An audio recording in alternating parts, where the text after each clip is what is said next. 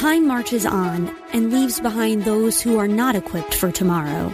We cannot predict what will happen in the future, but we at Regent University aim to prepare you for it. With world-class professors and over 150 programs, the opportunities to find success in your field are many. So don't let tomorrow pass you by. The journey to your brightest future begins here. Visit regent.edu/learn more.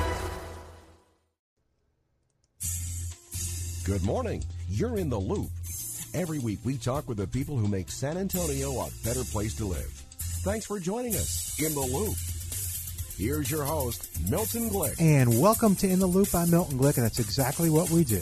We get you caught up with the people, the organizations that are making San Antonio a better place to live. And we're going to take, every now and then we talk with someone that we're both learning about at the same time. I know enough about this organization to be fascinated and interested in it. We're going to talk to it's the only time I'll do that, Robyn, Dr. Robyn Trasnak, who is the founder of Robyn's Nest. And we'll talk a little bit about the organization because it's interesting, it's unique, and I think you're going to like learning about it. And we'll also tell you a little bit, if we have time and if it's appropriate, how you can get involved in it. So, Robyn, how are you doing? Welcome to In the Loop. I'm doing well. Thank you so much for having me. Yeah, it's my pleasure. Listen, and I learned a little bit about your organization yesterday as you talked about it, and then I went online, or 2 days ago, and then I went online and saw the big old bus. Yes. So let's do this first. Let's talk about your mission, and then we'll get into the history of Robyn's Nest. That sounds great. Okay. Thank you. So start us off with the mission. What do you hope to accomplish? Great. Well, our organization, Robyn's Nest actually stands for Nurturing Early Success and Teaching.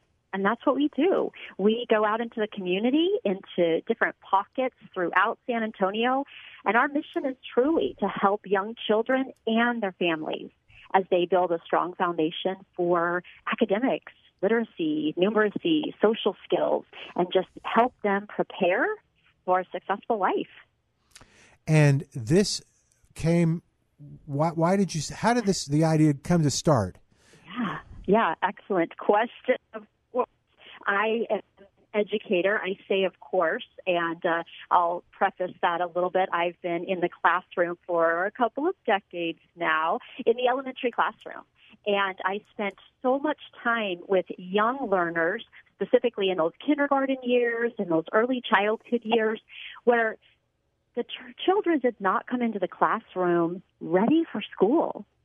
They simply had been at home and not been into books and into learning activities, not for any other reason than just maybe the parents didn't know they needed to be working with their kiddos, or maybe the parents didn't have those literacy skills of their own, or simply the parents had jobs that didn't allow them to be with their children at certain hours to help guide their path. And so as I started working with these children in my classroom, I actually started inviting parents into my classroom, into my elementary classroom. That's interesting. At times. Yes, I got special permission so that the parents could sit there and just observe what I was doing. It was amazing for them to come over and see how I was teaching their children and how much their children could learn.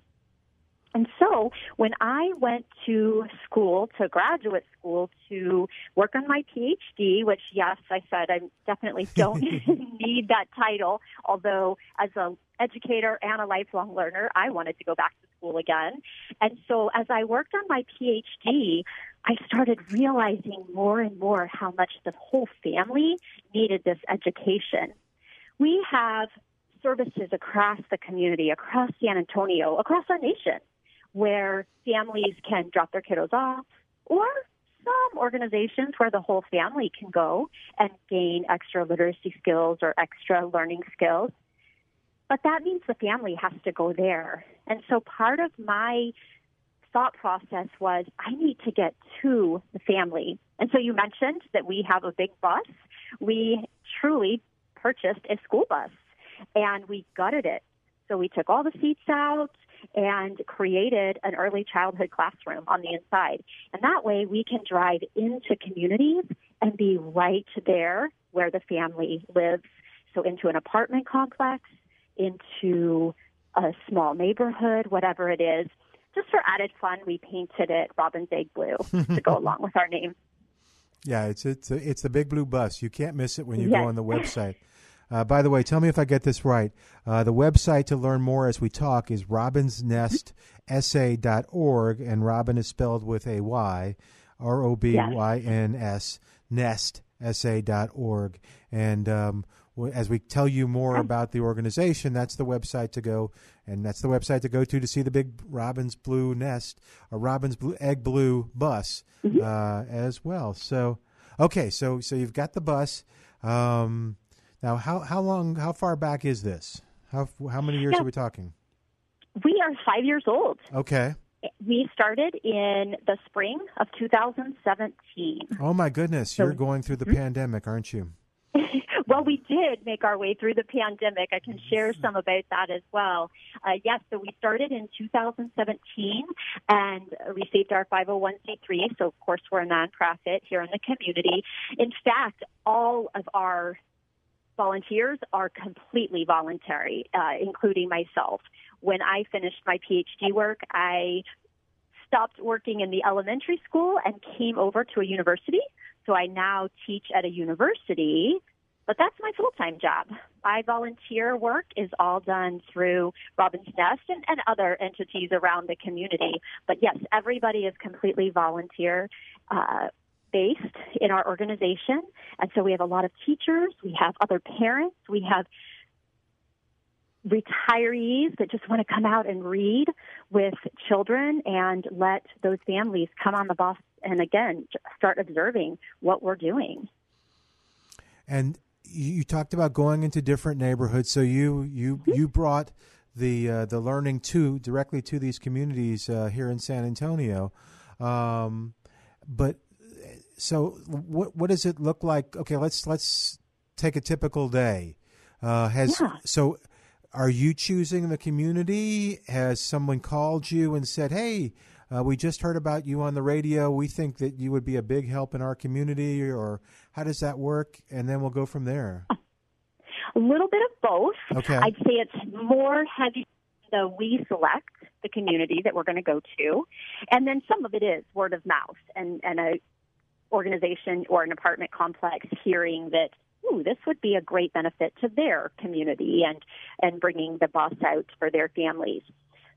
The majority of the time, I'm doing research on different school districts, different schools specifically in a district. I'm looking at testing, I'm looking at scores, I'm looking at attendance rates, and as you can imagine, I'm going to those places that are lower and on those spectrums so that we can reach those families and help guide them into, yes, we're here with you today, and here's some great reasons to be in your classroom as well. And so we're trying to support those local schools. That's cool. And so, okay, it's interesting you're looking at the numbers. So do you know the challenges ahead of you? Let's say you pick a community that you're going to set up in. And how long do you set up in the community? Is it just a week, a day, a month, a year? Yeah, that's a very good question. We go to communities for just small periods of time in a given day. We're there 2 to 4 hours and working with those families. And the families come and go. Sometimes a family wants to stay out with us for a whole hour or an hour and a half. The other day we were in a community and all of a sudden we looked at our watches and realized, it's already time to go, and nobody had left. So they had just stayed this entire time, which is outstanding. That's the moment when we are working with the family. Those are the moments when we are embedded completely in their learning. Now, then they have to go back home, and what are we going to do? So we send them home with activities. We send them home with reminders of how they can continue the learning in their own home. We send them home with some resources and those materials. Then we come back a couple of months later. Okay. And so we always share the dates. We put up signs in the apartment complexes or around the community, whatever it is. And so that way we can touch many, many, many communities throughout the year. throughout the 5 years, whatever it is. We want to make sure that we're staying in touch with those families. And some of those families still contact us over the time that we're not there with them. They'll call us, we'll chat about homework, we'll talk about emotional situations that are going on with their children. And so we still try to keep in clear communication with those families between our visits. I'm guessing, is it a teacher that might recommend to the family, knowing you're going to be there, maybe knowing your history, hey, you guys might want to be there. They're going to be here in front of in your apartment complex next Saturday, or is it the parents that find out and then bring their children in? Who initiates it, or is it a little of both? It's more the latter. You're right. It is a little of both. Sometimes the schools do make that connection, but mainly it's in the community. Mainly it is leasing managers, so office managers of the apartment complex, and many of our communities have community managers, if you will, and so they are there at the apartment complex so that they can promote activities such like this, or they create their own. And so they are out in the community. They know the families that live in their apartment complexes, and so they're going out and sharing with them that we're going to be there and telling them more about our organization. We're about a halfway point, Robyn. I want to make sure I'll tell people who we're talking to again, but as we're talking, tell me a little bit, if someone says, you know what, I want to find out more about this. I want to call and see if they can come to our community. How do they follow through on that? Is it just the website? Is there a phone number? What do you recommend? Yeah, we can do both, a phone number and of course, you've shared the website, and we can definitely share an email as well. We have an email that is just admin, so ADMIN, at robynsnest.org. And as you mentioned it, we spell it like my name, so not like the bird. It is ROBYNSNESTSA.org. So admin at robynsnest.org. We'd love to hear from people that would like to read with children, would like to be out in the community, just giving back, sharing that love for lifelong learning. And I've got those emails here and that website here at the station. I'm Milton Glick, and if you didn't get it, maybe you're driving while listening to the show. It's okay. Or maybe you think of something during the week. Call me here at the station, 210-344-8481, 210-344-8481. And I'll be happy to get you the information, whether it's the website or the email. Our guest is Robyn Tresnak. She is the founder of Robyn's Nest. We're talking a little bit about the organization. And I think the thing that perked up my ears when I heard you talk about it was the fact that you get the whole family involved. Absolutely. And was that always the intent? Or did that just kind of happen and you went, hey, this is a good model? Or how did that come about? That was always the intent. Okay. As I watched children in my early childhood classrooms, in my kindergarten classrooms, I completely saw the need for the learning to continue in the home. And needless to say, as an educator, I've always believed that education can't just happen within the four walls of the school. It needs to continue in the home. It needs to continue in the community. It needs to be authentic and continue through the grocery store, wherever. And the truth is that some parents simply don't know how to make that happen. Some parents think, well, I'm not a teacher. How do I help my child understand how to sound out a word? How do I help my child understand the basis of multiplication or whatever the concept is? It may sound like a simple concept because you've been multiplying for years and years and years, but to help your child understand that concept is a tad bit different. And so I just felt that if we created an organization where the whole family was invited out to enjoy the experience together, where the parents could sit beside an educator and sit beside somebody that was working with their child, that would allow them to start seeing what they could do with their children in a real-life situation. Part of what our organization does is show ways that these learning connections can happen in the home in real time. so we can learn through making dinner together. We can learn through working in the yard together. No matter what it is, we're not saying, oh, you need to sit down for an extra amount of time with your children. That's great. If you can sit down and do that homework with your kiddos, beautiful. The reality is our schedules get pretty busy. Yeah. So how can we integrate the learning into everything that we're doing? We also use resources on the bus and send resources home with children that are fairly inexpensive. We have to come to that realization as well, that we might not all be able to order the latest gadget or the latest teaching activity and teaching game. That's not what it's about. It's about teaching and learning with those items that are in our house every single day. And again, the parent part fascinates me because I'm guessing that of the two, the parent or the child, and I hope this is the right word, that one is easier to motivate than the other. And my gut tells me the child is easier to motivate, and the parents may have a little reluctance because, like you say, they perceive a lot of obstacles. Either they're uncomfortable because they don't know how to do it, and I do this all the time. I'm kind of trying to answer your question. So which person is more reluctant or more challenging to reach? Is it the child or is it the parent?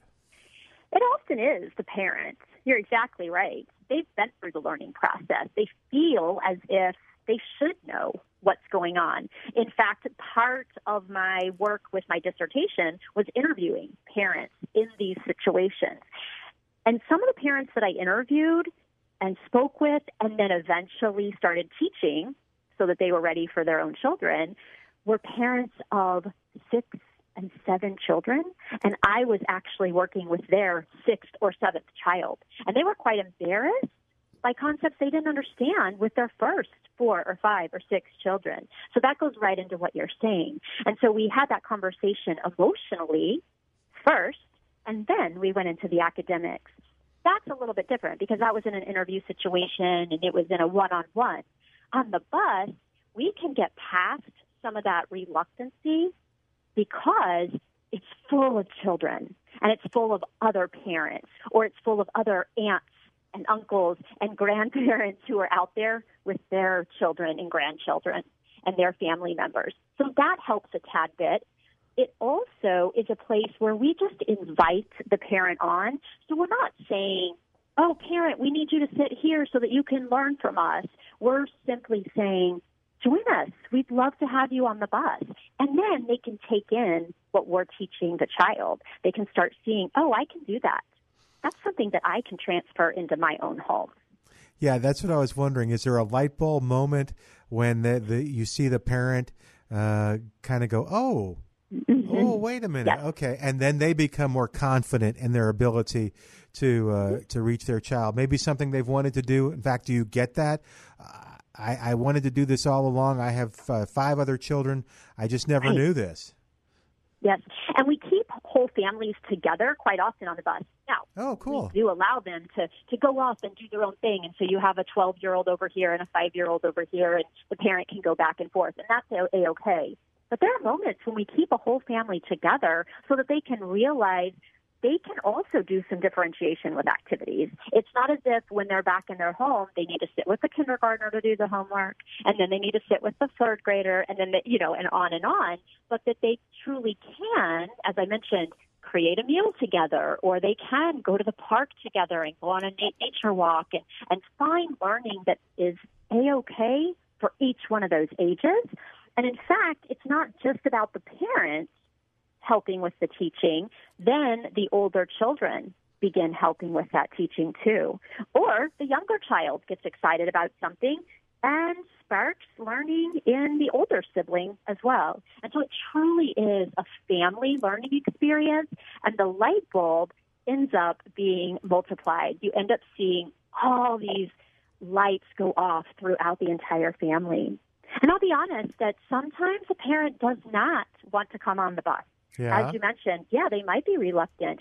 We are really excited that we have extended activities. The bus is only so big, so we definitely take activities off the bus and have picnic tables and carpets and extended activities out there, and many of our volunteers stay off the bus to help with the activities that are going on in that extended fashion. And if we have a parent that's out there that says, I'm good, I'd like to stay right here, terrific. Then we have a volunteer that's ready to chat with them, just talk in general. Again, that conversation might not have anything to do with academics, but just starting that conversation is a great point. Maybe next month when we're there again, they'll get a little closer to the door. No worries. Yeah, it's about a long-term process, not instant. I was willing to bet that that there would be situations where they were the parents were just were so willing for their child to be taught in a different way and a different thing, but they're like, you know what, we're just going to stay here until it's done. And then at some point, something clicks, and they go, you know what? Yeah, look how, I guess, everybody's having fun, or this is great, or I can do this. I don't know. Something clicks, and they, or they even tell you, when I got here, I didn't want to be part of this at all, and now I love coming and being a part of this. Yes. That is so cool. Yeah, and they're inviting other neighbors and family members. So what age groups can participate? You mentioned 5 through 12. That part has grown. Our goal truly was that 2 to 6-year-old range. As I mentioned, when I got started with this, the intention was, let's help these kiddos get ready for school. Let's help families realize how they can lay that foundation of learning for their young children so that, yes, they're ready for school, but truly so that they're ready for a lifetime of learning. It's not all about the formal education that happens in the school walls. It's literally that lifetime of learning. As you know from the event we were at the other night, we want to continue learning to the end of our days. And that's what we want to lay that foundation for these young children. If they've already missed that when they're 3 and 4 and 5, unfortunately, it's pretty tough to help them understand the value of continued learning. And so that was our goal originally. And as we started, we realized the siblings are coming out as well. We need to make sure we have activities for the whole family and not just that youngest group. In fact, there are moments when we have a high school-age sibling or a college-age sibling, and the parent doesn't come out. But reality is that high school or that college-aged student, they're the ones with their younger siblings in these learning moments. The parents are working a couple of jobs, what have you. And so we really have stretched ourselves to say we need to be prepared for whatever the family unit is that comes out. And that does mean every age and range there. So we do have a very wide range of activities on the bus, and we extend into those older children now as well. Talking to Robyn Tresnak. She is the founder of Robyn's Nest, the website, Robyn with a Y, robynsnestsa.org, or if you want to email them, admin@robynsnestsa.org. Man, we're running out of time, Robyn, but I want to ask you, too, I always want to know, how can our listeners get involved? Is it a volunteer opportunity? Is it financial support? But I bet it's both. Definitely both. As I shared, we are always looking for people that are wanting to come out and read with children. It doesn't have to be an educator. It doesn't have to be somebody that has experience in the classroom, just somebody that wants to come love on children and share that lifetime learning process with children and read to them. So definitely emailing us at the admin@robynsnestsa.org to let us know your interest in volunteering. And then, of course, financially is always a way that we are looking for support. Of course, we spend money to buy the fuel, to take the bus out, and to keep the bus running, to get into the communities, and then buying books and materials that, yes, we can use on the bus, but also that we can send home with the children so that they can continue the learning even days and days after we're gone. And again, for that, we have a donation area on our website, or you're welcome to just contact me at the admin email site, and we can talk about other ways to just send a check or other ways of financial donation. Got about a minute and a half left, and I apologize because I didn't warn you ahead of time on this. I always do this. Do you have a favorite story that you love to tell about maybe something a parent said to you after having their child involved or seeing a child grow? Yeah. Do you have one you like to tell? Yeah, I'll tell you this in a general way. I have a couple of parents who have attended since 2017 who are now wanting to come into other communities to serve when we go. And to me, that's pretty phenomenal, that not only do they now see ways that they can help their children in the home, but that they can guide other parents as well. And so we have a couple of volunteers that are in that boat, and that to me is just an amazing sight that they want to be guiding parents in that same way. Yeah, and that means that for their family it meant something and was very positive and they want to share that, which is great.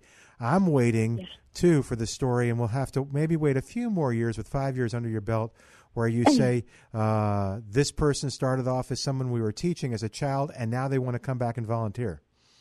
Yes, that'll happen. Absolutely. It will happen. All right. I know it will. Yes, thank you. Yeah, Robyn, we've run out of time. Robyn Trasnek has been our guest PhD. Sorry, Robyn. You can find the website, Robyn with a Y, robynsnestessay.org, or email admin@robynsnestessay.org. Robyn, thank you so much. It's a great story, and I've enjoyed listening to it again after hearing about it on Wednesday, so thank you again. Yes. We will talk again. So we'll say goodbye for today. I'm Milton Glick. You join us next week as we keep you in the loop. Thanks for joining us in the loop. We look forward to bringing you next week's show with Milton Glick. We get it. You're busy. You don't have time to waste on the mainstream media. That's why Salem News Channel is here. We have hosts worth watching, actually discussing the topics that matter. Andrew Wilkow, Dinesh D'Souza, Brandon Tatum, and more. Open debate and free speech you won't find anywhere else. We're not like the other guys. We're Salem News Channel. Watch anytime on any screen for free 24/7 at snc.tv and on Local Now, Channel 525.